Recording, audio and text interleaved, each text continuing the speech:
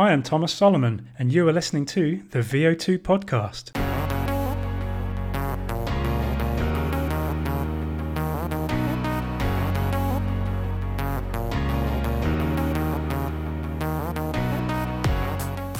Now you understand what fatigue is, and having gone deep on the causes of fatigue, you now understand how and why you slow down during endurance exercise.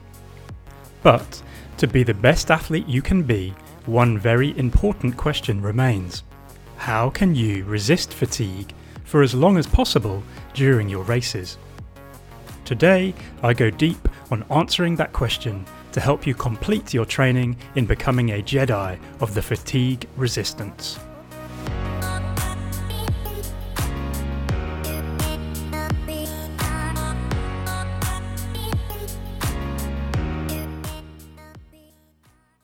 Since I was a child, I've had a recurring nightmare in which a less than friendly alien busts into my house and goes on a rampage. But when I try to escape, like an elegant and economical butterfly floating on the wind, I cannot. I am stuck. I can only move like a heavy, sludge-dredging tugboat, spluttering like the doom of time. Whenever I have encountered such levels of fatigue during a race, I always think, fecking aliens. Consequently, I've spent the past 42 years trying to develop strategies to beat that alien. Given what you've learned about the causes of fatigue during exercise, you can now rationalize why you might lack optimal fatigue tolerance.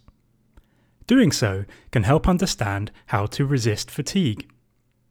Since you are now ready to begin your training in becoming a Jedi of the fatigue resistance, to become strong in the ways of the Force against fatigue, you must learn from Luke Skyrunner, the Jedi Master of fatigue resistance. He is, after all, an expert in dealing with aliens. From a metabolic perspective, fatigue resistance is essentially determined by the amount of power available to you, aka the rate at which you can burn fuel to produce energy, before you reach a critical threshold of metabolite accumulation within your muscle fibers. This is further influenced by your underlying level of total energy availability, which, when you are working hard, is driven by your carbohydrate availability, glycogen levels and/or ingested carbs during exercise. From a cardiopulmonary perspective, fatigue resistance is determined by how high a fraction of your VO2 max you can sustain for long periods. From a water and sodium balance perspective, fatigue resistance is determined by the level of dehydration and sodium loss your body can tolerate. From a thermoregulatory perspective, fatigue resistance is determined by your heat or cold tolerance and how well your body can lose or maintain heat to maintain thermoneutrality. From a neurophysiological perspective, fatigue resistance is determined by how well your brain can send signals via the spine to your muscles and for how long it is willing to do so. But in concert with physiology, we must also acknowledge that fatigue also involves psychology and emotions, and therefore, from a psychological and emotional perspective, fatigue resistance is also determined by your pain tolerance, your desire to stop, and how motivated you are to keep going. All these knowns provide clues as to how to resist fatigue for as long as possible, i.e., how to go hard and not go home. What can you do to stop slowing down? Remember, fatigue during exercise is slowing down when you don't expect or want to. Of all the theoretical models of fatigue, the precise complex mechanisms do not matter for a coach or an athlete. It doesn't matter whether lactate is a cause or a biomarker of fatigue. Such things are merely signals or trigger signals to warn the brain, and your brain responds by protecting its chassis. It slows you down.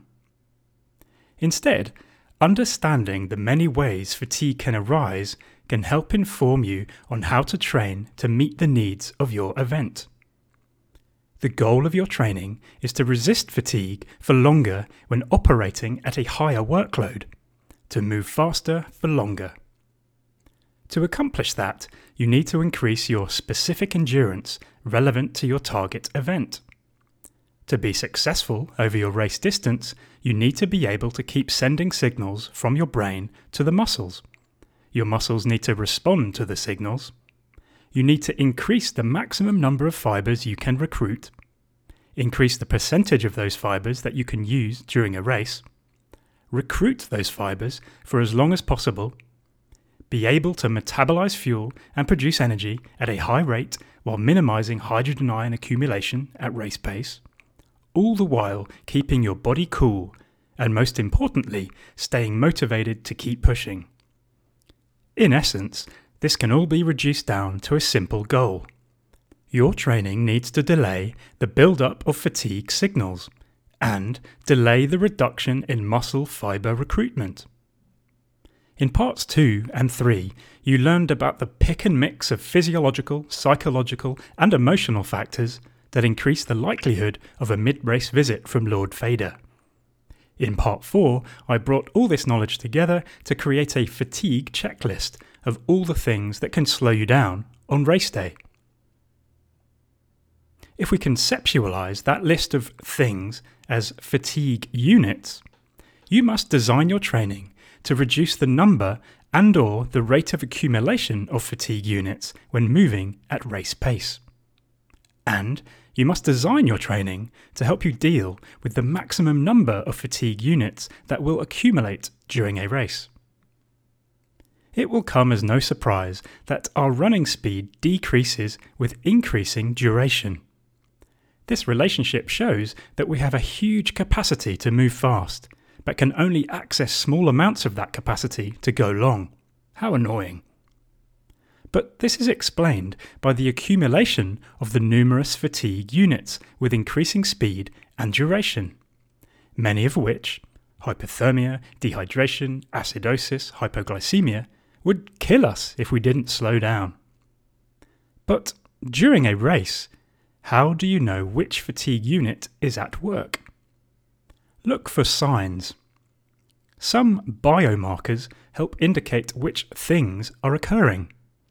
A feeling of thirst, a craving for salt, hunger, a feeling of heaviness or sluggishness, feelings of thermal discomfort if it's hot, or a feeling of cold and shivering if it's cold, soreness and pain, muscle cramps, a lack of motivation, and so on. How simple. But, of course, the problem is that for many fatigue units, there are no signs. So then what do? You must preempt the many causes of fatigue by adjusting your training and life habits like a Jedi of the fatigue resistance would do. Now you are fully versed in the many paths to the dark side. You are now also armed with many clues as to how to mitigate fatigue. So, here is Luke Skyrunner's checklist of how to become a Jedi of the fatigue resistance. Number 1. Sleeping lots, resting adequately, clearing your mind, and stress-free travel will delay a visit from Lord Vader. Insufficient sleep, inadequate rest, and cognitively demanding tasks independently impair neuromuscular function and reduce endurance and strength performance. Therefore, doing your best to maximize quality sleep and physical and mental rest prior to a race will help you resist fatigue for longer on race day. To achieve a calm body and a calm mind on the morning of your A race, during race week, taper your training, eat as well as possible, and put things in place to sleep as much and as well as possible while clearing excessively cognitively demanding tasks from your schedule. Mental fatigue can arise from anything that causes a heavy cognitive load, which includes anything that burdens your mind, stressing over your training, your nutritional choices, your recovery choices, and so on. Therefore, having someone, a coach, an advisor, or a training group, or something, a training plan or app, take care of your training might help create some brain calm. Race travel is also cognitively demanding. rather than enduring a John Candy-esque expedition of planes, trains and automobiles on the day before your race, or worse, the morning of your race. Why not travel to your A race 2 or 3 days ahead of time? You will recover from the travel, adjust to the new environment, and have time to locate food and find ways to rest and sleep. This might sound extreme and possibly expensive, but then why are you diverting so much of your time towards training if you aren't willing to focus on time nailing race day? The cost of an extra night in a hotel or Airbnb is less than the cost of some random fatigue prevention device or pair of shoes. And one last thing, sleep deprivation during long overnight ultras is unavoidable, but there's not much you can do about that during a race except getting used to running in the dark and or taking caffeine. More on that later. Number 2. Training to meet the imposed demands of your event will improve your fatigue resistance. This includes adapting to the duration, intensity, and technicality of your race, using regular situational exposure, which helps you feel more comfortable being uncomfortable while helping you learn to believe in your abilities. Situational exposure also helps you adapt to resist muscle damage for longer, thus delaying muscle soreness and/or pain later in the race. Your training adaptations help your heart pump more blood per beat, increased stroke volume and cardiac output, and deliver more oxygen and nutrients to the working muscles. Your training adaptations also help you store more fuel in your muscle cells, glycogen and intramuscular triglycerides, so there are more rapidly accessible glucose and fatty acid molecules available for energy production. And your training adaptations help you burn your fuel more efficiently. And importantly, your training helps you adapt to keep sending large action potentials, electrical signals, to the motor units that innervate your muscle cells. In other words, training delays neuromuscular fatigue. Regular sessions help your brain keep sending large electrical signals to stimulate your muscle fibers to contract for longer, while your muscle fibers also become more sensitive to the electrical signals so that you need smaller and fewer signals to recruit the same number of fibers. Pretty cool. Now is the time you might expect me to dive into the precise ways to train to achieve these things, but I will not. Firstly, because training is highly nuanced to you, and secondly, because I'm planning a separate series on said topic. But to be brief, to be the best endurance athlete you can be, your training will need to raise your VO2 max, while allowing you to sustain the highest fraction of your VO2 max for as long as possible, while lowering your energy cost of running, increasing your speed, and making you more durable for the duration of your event. You will need longer sessions, some easy, some faster, medium-large sessions like threshold, and some shorter, faster stuff. You will need some strength and power stuff, sprints, hill work, weightlifting and plyometrics. And you will need to work on your technical skills, descending and climbing, and your race day tactics and pacing. Basically, leave no stone unturned, but also be gradual. With the exception of beautiful sunrises, great things do not develop overnight. Number 3. Acclimatizing or acclimating to the expected environmental conditions of your event will help keep Lord Vader away. Getting too high, too hot, or too cold can impair your endurance capacity and cause you to slow down sooner. Of course, you could go live and train at the race venue for several weeks before race day to naturally acclimatize to the local environmental conditions. But unless you are a very well-funded professional athlete, this is not practical.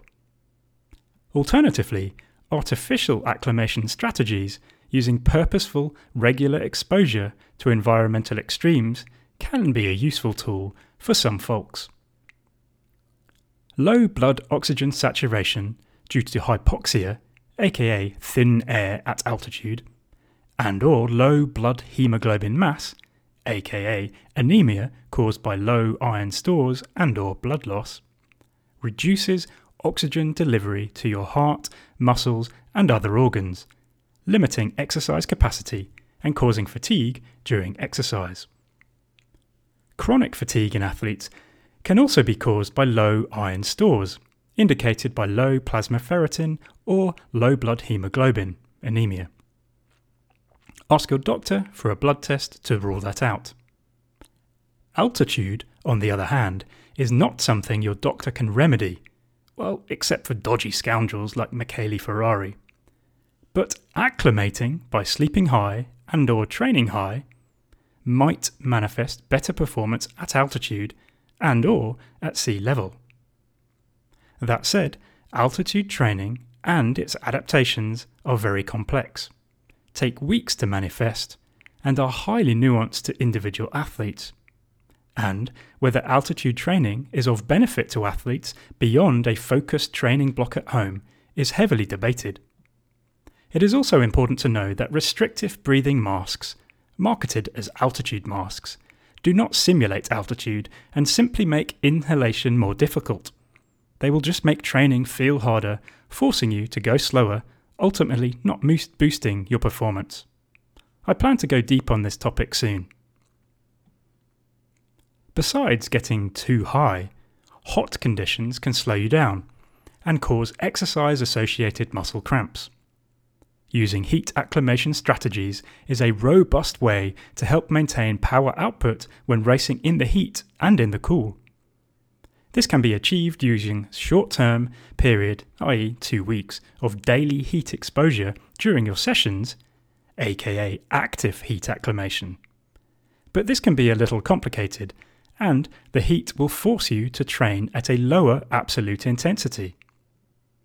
Alternatively, 2 weeks of daily post-session heat exposure in a sauna or hot bath, aka passive heat acclimation, is simpler, as effective, and does not interfere with training intensity. But it does add additional time to your training. Go deep on heat acclimation at vo2.com/heat3 how to heat acclimate. Cold conditions can also slow you down. Using cold acclimation strategies might help some folks race better in the cold, but adaptations to chronic cold exposure are typically small, slow to develop, and variable between people. Go deep on this at vo2.com/training in the cold 3. Number 4. Staying cool if it is warm and staying warm if it is cold. Thermoregulation will help delay a visit from the Sith Lord of Fatigue. Like John Travolta, you need to be cool when working hard in the heat to delay the rise in your body temperature. The goal is to be cool, not cold, and I went deep on heat mitigation strategies using various cold water dowsing, ice caps, and stay in the shade approaches at vo2.com/heat2 how to stay cool. On the flip side, when it is cold, you need to maintain body temperature. Appropriate clothing choices are critical, and I went deep on this previously at vo2.com/training in the cold 2. Number 5. Staying hydrated will help delay a visit from Lord Vader. Hydration is an emotional topic that fuels anger and rage in some folks, traits that can lead to the dark side of the Force. The current evidence shows that if you begin exercise in an adequately hydrated state, aka euhydrated, under normal environmental conditions, when water leaving your body, aka dehydration, during exercise will probably not impair your performance. But if it is hot and/or you start exercise poorly hydrated, aka hypohydrated, then yes, dehydration during the race will probably impair your performance. I went deep on this at vo2.com/hydration. If you plan on racing long in hot conditions, training in a dehydrated state will not protect you against the negative effects of dehydration. Training in a dehydrated state is stupid because you'll increase your risk of heat stress and end up running at a slower pace, a lower absolute intensity, thus detraining yourself. Instead, to stay hydrated during a race while minimizing your risk of overhydration, aka hyperhydration, and low blood sodium, aka hyponatremia, you can use a simple approach. If you feel thirsty, drink some fluid. If you crave something salty, eat something salty. But there are some situations when you need a more refined and nuanced approach that perhaps requires sodium supplementation. Please check out my series on hydration for more information. Number 6. Establishing and maintaining high carbohydrate availability will help resist fatigue. Carbohydrates also trigger emotions that can fuel anger and rage, leading to the dark side of the Force. But, as I've discussed in depth in my series on nutritional manipulations for training and my series on performance nutrition, for optimal race day endurance performance, there really is no debate. Starting a race with low muscle glycogen and low liver glycogen will make you slow down sooner. This does not mean that you have to eat a high-carb diet every day, or that you have to eat a high-carb meal before every session, or that you have to feed carbs during every session. Sometimes it is fine to train low. But to be the best endurance athlete you can be, it is never sensible to race low. If you want to run hard and delay fatigue for a long time, it is advisable to maximize your muscle glycogen store before race day with 1 to 2 days of a high-carb diet.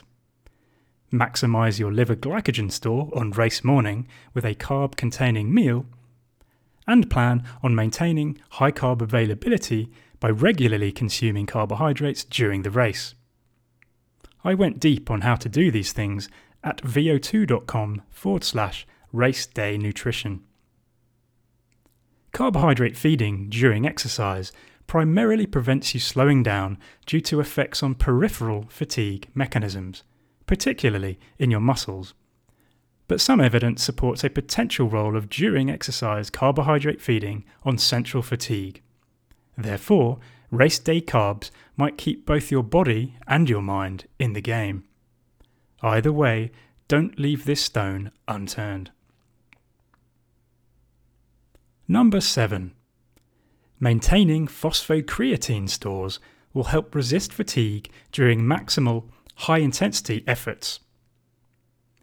During maximal high-intensity exercise, you rapidly deplete your muscle phosphocreatine store, which your muscles use to resynthesize ATP during things like sprinting or heavy lifting.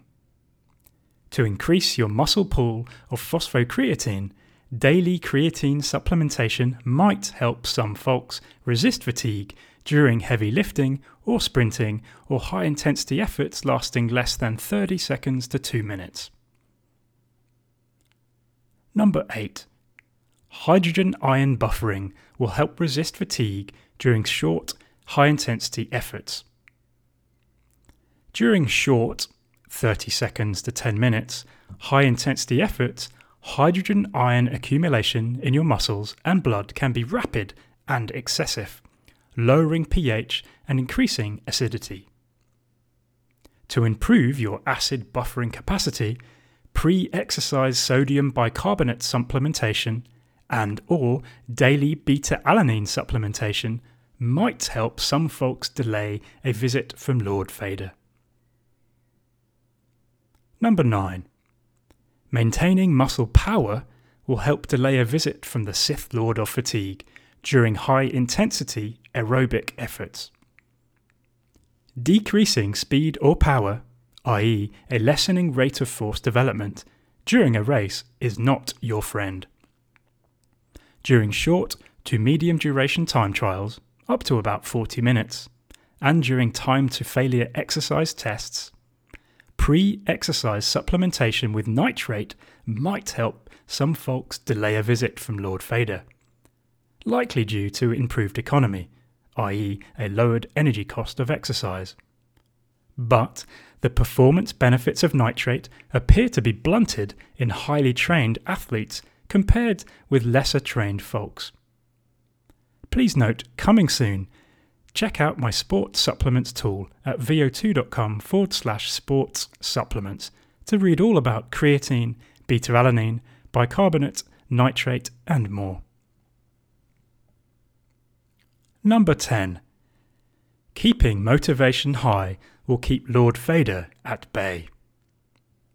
Having trained and raced since 1992, and having coached athletes since 2007, my empirical evidence collected over those 30 years has helped me form an opinion. The most important aspects of performance psychology are motivation, belief, and emotional intelligence. You need the motivation to train, the motivation to make the right choices, the motivation to be consistent, the motivation to push hard, and the motivation to win, while believing you can push hard and win, all supported by having the emotional intelligence to remain calm, in control, and stable in the face of change, caused by the weather, your fitness, your competitors, the terrain, and any other unexpected circumstances. But my opinion gets a little more complicated, because those 30 years have also taught me that having high levels of self-belief and emotional intelligence also fuels one's motivation. So, to sum up my thoughts on this, consider this. During a race, staying motivated to keep pushing hard, no matter what, is key. You will tolerate more discomfort and enjoy a higher RPE for longer when you are highly motivated and believe you can. Motivation is at the core of your race day performance. Motivation allows behavior change. Without motivation, there is no behavior. Always maintain motivation. But how on earth do you do that? With Jedi mind tricks. Welcome to performance psychology. I don't want to wade too deep here because I plan to dive into performance psychology in the future.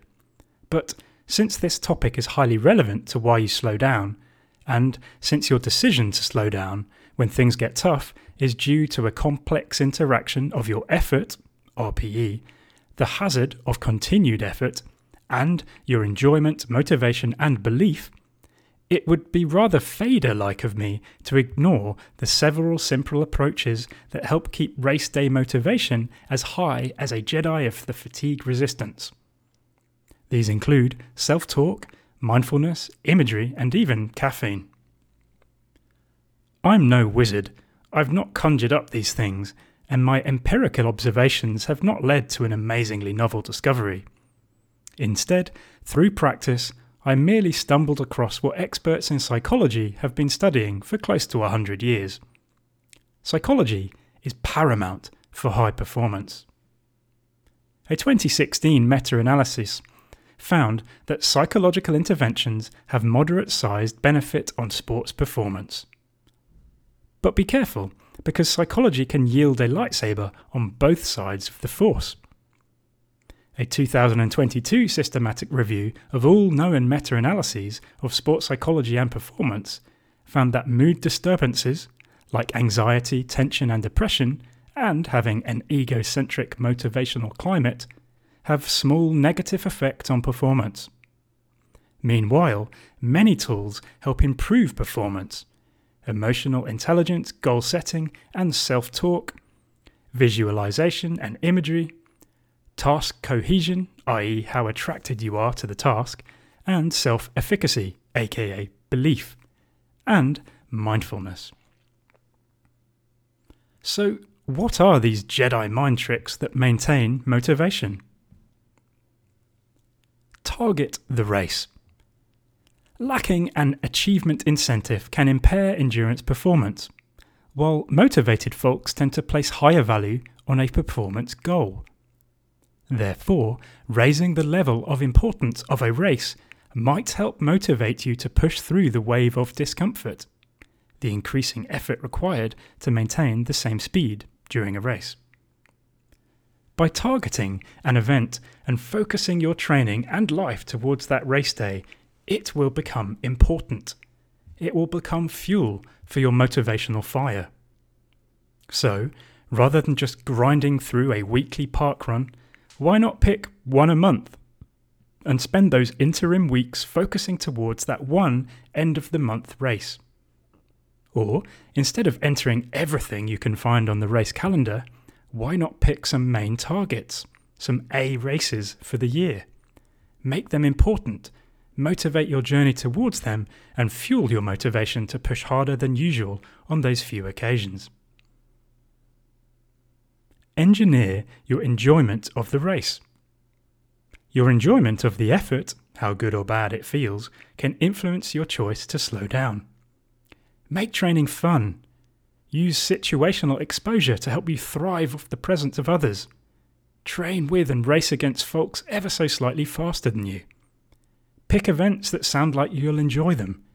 Pick events that play to your strengths. Pick events where you need to overcome a challenge.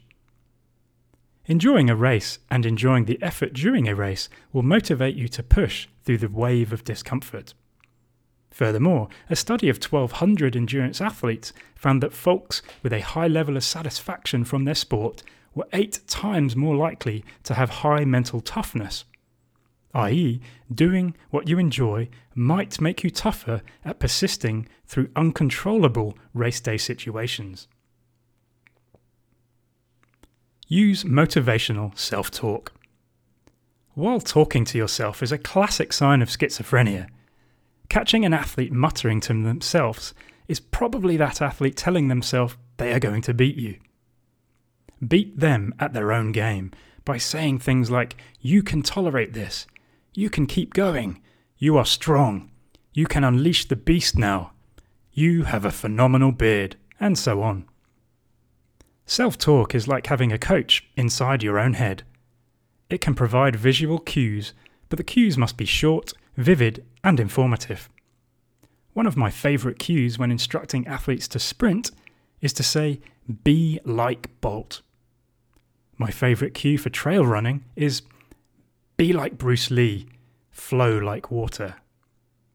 And for descending mountains, "Be a chess player, one step ahead." Motivational self-talk is a useful tool, evidence supported by systematic reviews and meta-analyses showing a moderate effect of self-talk on sports performance. Believe in yourself.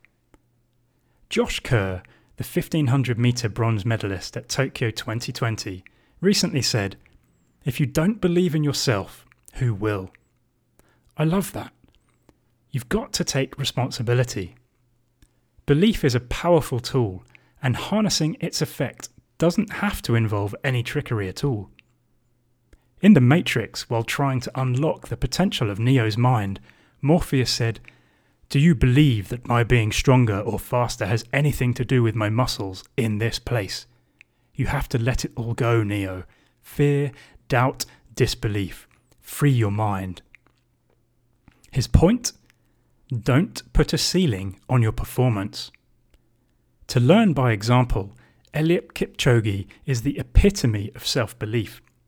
He believes in his coach. He believes in his team. He believes in his ability. He believes he is not limited.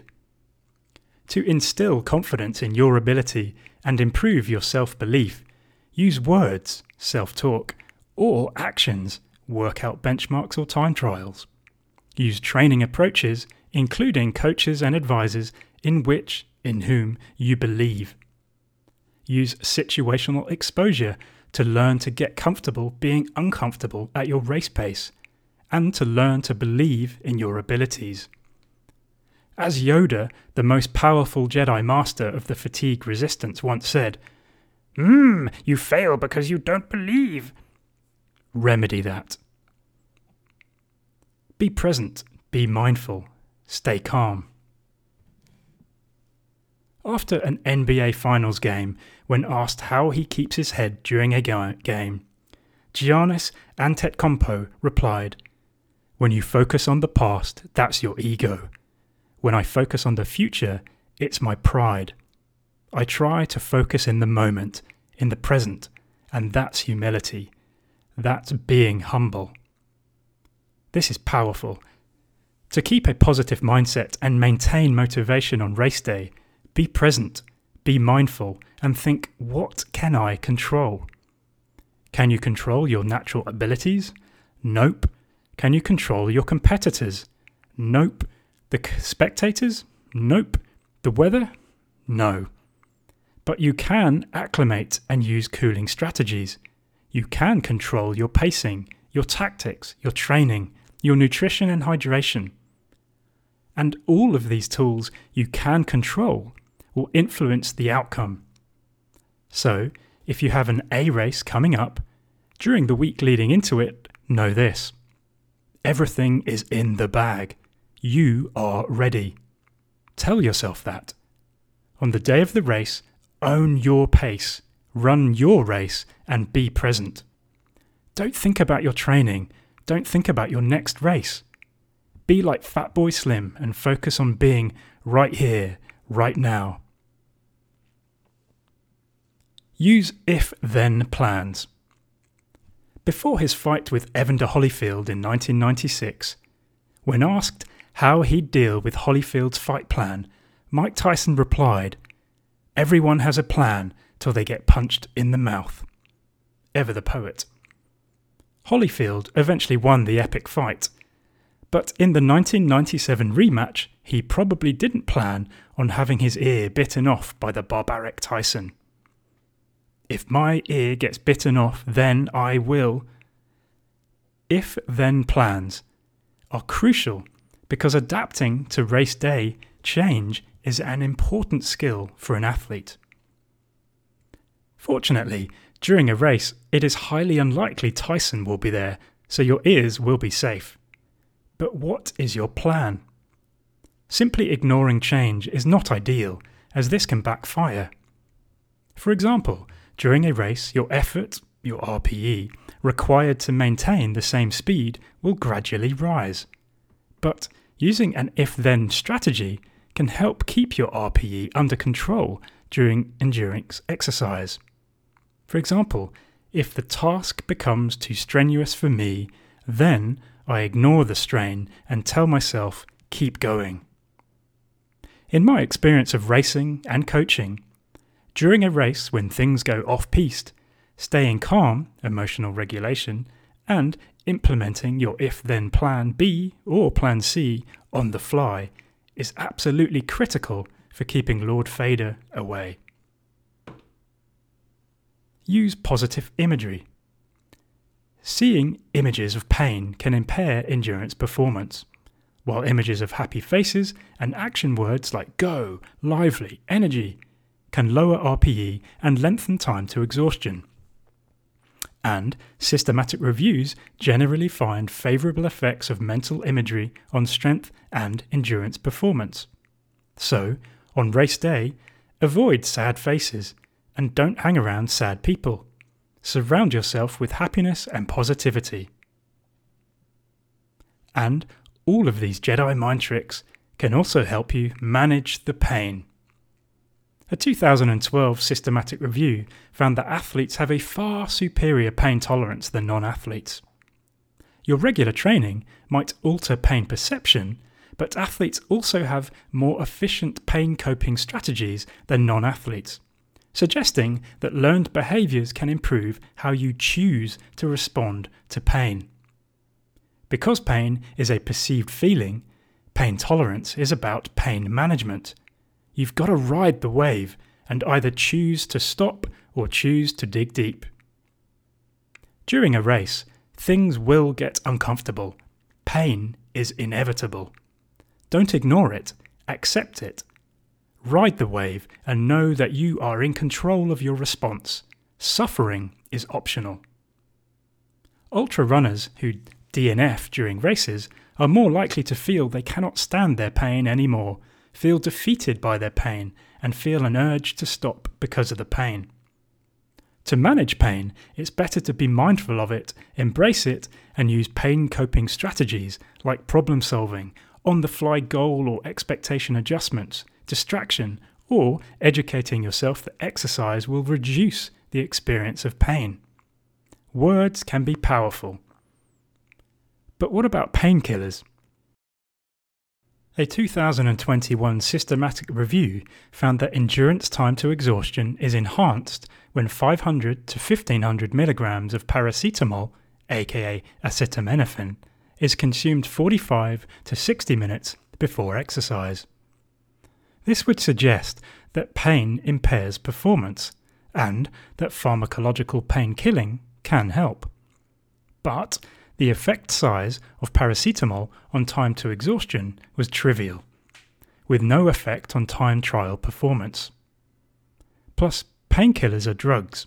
Drugs come with risks. Always consult your doctor. And check out the NSAID section of my Recovery Magic tool for more info. My opinion of using paracetamol for race day performance gains is that it sits in a Salazar-like grey area. It is regulated, but not prohibited by WADA in or out of competition. You must always check the rules of your governing body, cross-reference drugs at globaldro.com, stay up to date with developments on WADA's prohibited list, and check the rules of your race. For example, UTMB have banned in-competition use of painkillers. So don't use pills, use mental skills. As you can see, there are many motivational strategies. Practice them in training before unleashing them on race day. They might work for you, but of course they might not. And if they do work sometimes, they might not work every time. Then there's caffeine. Number 11. Caffeine will help delay a visit from Lord Vader. Pre-exercise and during exercise supplementation with caffeine can increase sprint and intermittent exercise performance and can help delay a race day visit from the Sith Lord of Fatigue during efforts of any duration. Caffeine works not only by improving neuromuscular function, increased muscle force, but also increasing motivation and alertness while reducing your perception of effort. How? Because caffeine can enter your brain and inhibit adenosine receptors. Say what? A rise in adenosine levels, which happens during exercise, is proposed to block the release of neurotransmitters like dopamine, resulting in a greater perception of effort, an RPE, and a decrease in motivation to keep going.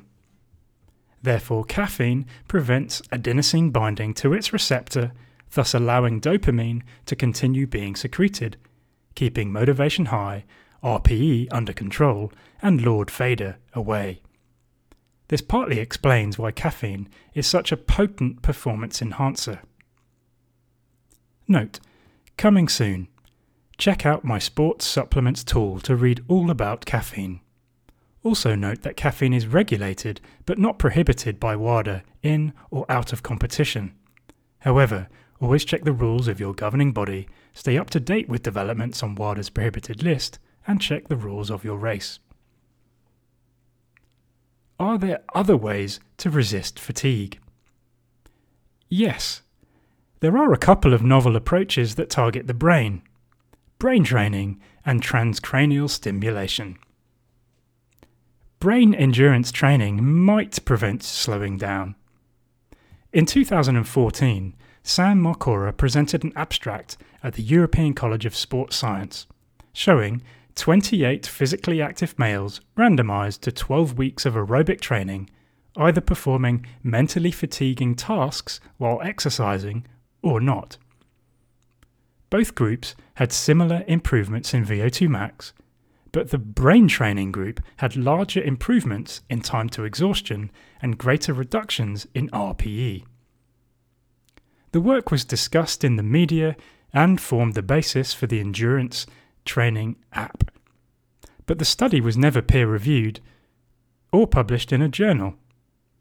As of 2022, the only published randomized controlled trial of brain endurance training came from old colleagues of mine at the University of Birmingham, who found that concurrent cognitive tasks performed during sessions of hand grip training for 6 weeks improved hand grip force in non-athletes. So, brain endurance training is a very mentally fatiguing way to train, and nothing is known about its effects in endurance athletes. You're probably better off investing your time getting your shiz in order, your training, sleeping, eating and resting. But what about zapping the brain with electricity? Transcranial direct current stimulation, TDCS, might keep Lord Vader away. Once upon a time, you might have seen NBA stars wearing neuropriming halo headphones to get them ready for games by delivering a low voltage current into their cranium. Why would they do that? There is a region in our brain called the dorsolateral prefrontal cortex that governs inhibitory control. Transcranial direct current stimulation, or TDCS, of the left dorsolateral prefrontal cortex can improve inhibitory control. Since you know that slowing down during exercise can start in the brain, you might ask, can you override it? Some scientists have asked that question, and early evidence showed that pre-exercise TDCS might influence exercise performance. But several systematic reviews and meta-analyses now exist. The evidence shows that while direct current stimulation may have a positive impact on exercise performance, the effect is typically small, and studies are generally of low quality with evidence of publication bias, the selective publication of significant results. Beneficial effects tend to be found for maximal voluntary contraction and muscular endurance during isometric contractions, prolonged holds to failure, and muscle strength, but not endurance performance. While transcranial direct current stimulation may have a small beneficial effect on lowering RPE and enhancing low-intensity running and cycling time to exhaustion, it does not affect endurance time trial performance or sprint performance. In reality, very little low current electricity applied to the skull actually reaches the brain. Furthermore, randomly firing electrical pulses into your skull is not effective for anything at all. Specific regions need to be activated, and this requires the expert hand of a neuroscientist. So, don't waste your money on neuropriming headphones just yet. If wild things like brain endurance training and transcranial electrical stimulation were truly effective, then we'd see world-class endurance athletes using them. That we do not is ample evidence not to bother. Putting fatigue resistance into practice. During this series, I dug into how your Jedi brain monitors fatigue during exercise as the sum of effort, or RPE, and hazard, given how far is left, and enjoyment, and motivation, and belief. After your next race, think about these components of your fatigue monitoring system. You will identify your weaknesses, and you can then exploit that knowledge to inform yourself on how to train. Keeping your race day RPE, effort level, under control will help resist fatigue. Your race day effort is driven by a combination of the external load, pace or speed, and how well conditioned, physically, psychologically and emotionally, you are to deal with it. How do you make the effort at a given pace feel easier? Physiological training. Get fitter, faster, stronger. And psychological training. Self-talk, imagery and if-then plans. How do you influence your enjoyment of the effort? Train with fun people. Race against folks ever so slightly faster than you. And target events that play to your strengths. How do you increase your motivation? Psychological training to develop a belief and desire to win. Target the event. Race to your strengths. Make training fun. And How do you improve your belief? Use words, self-talk, or actions, benchmarks or time trials. Use situational exposure to learn to get comfortable being uncomfortable and to learn to believe in your abilities. And use training approaches, including coaches and advisors in whom you believe. A practical example of fatigue in motion is something often encountered during a marathon: hitting the wall.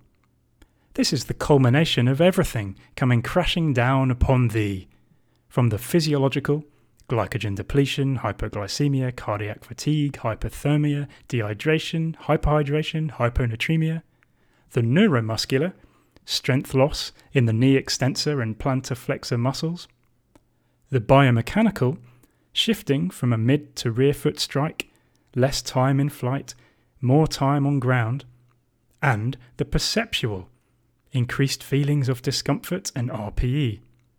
Everything collides and shiz goes off the rails, and you need a multifaceted approach for delaying the visit from Lord Vader. What can you add to your fatigue resistance training toolbox? Despite the bad shiz that occurs during a visit from Darth Vader, you occasionally need to embrace the dark side for short periods. Just don't stay there long. In other words, you need to experience fatigue to train your body and mind to deal with it in the future. Stress, rest, adapt, grow.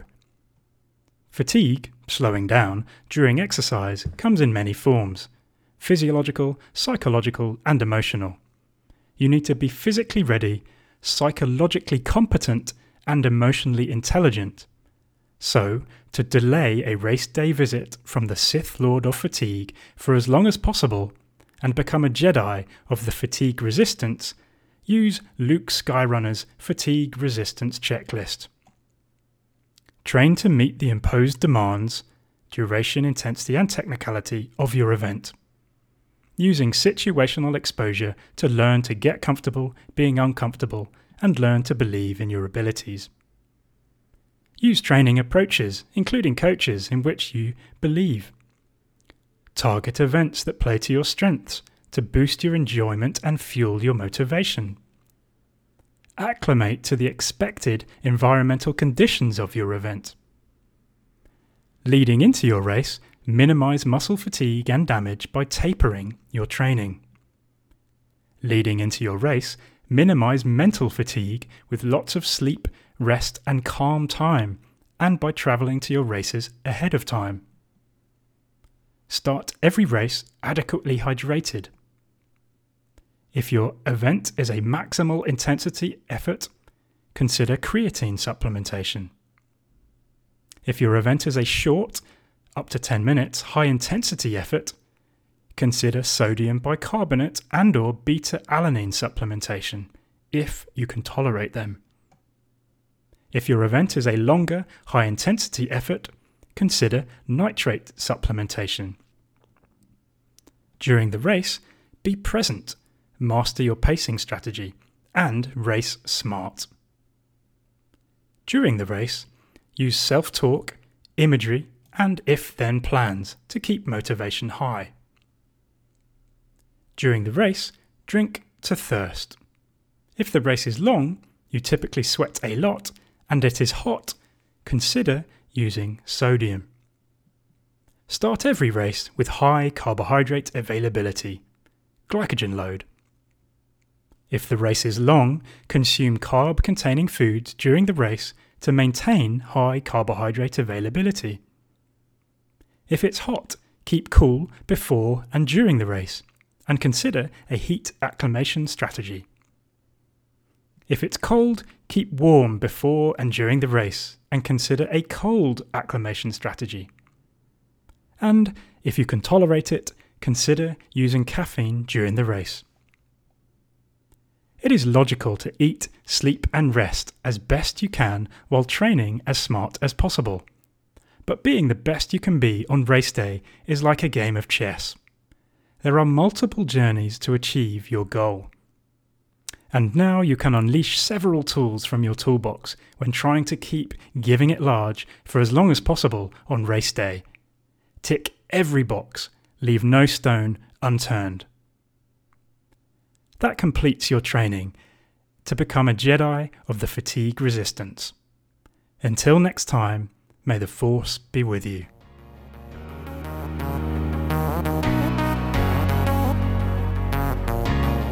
Thanks for joining me for another session. If you find value in my posts, please help keep them alive by sharing them on social media and buying me a beer at buymeacoffee.com/thomas.solomon. For more knowledge, join me at Thomas PJ Solomon on Twitter, follow at VO2 on Facebook and Instagram, subscribe to my free email updates at vo2.com/subscribe, and visit vo2.com to check out my other articles, nerd alerts and free training plans, and my Train Smart code.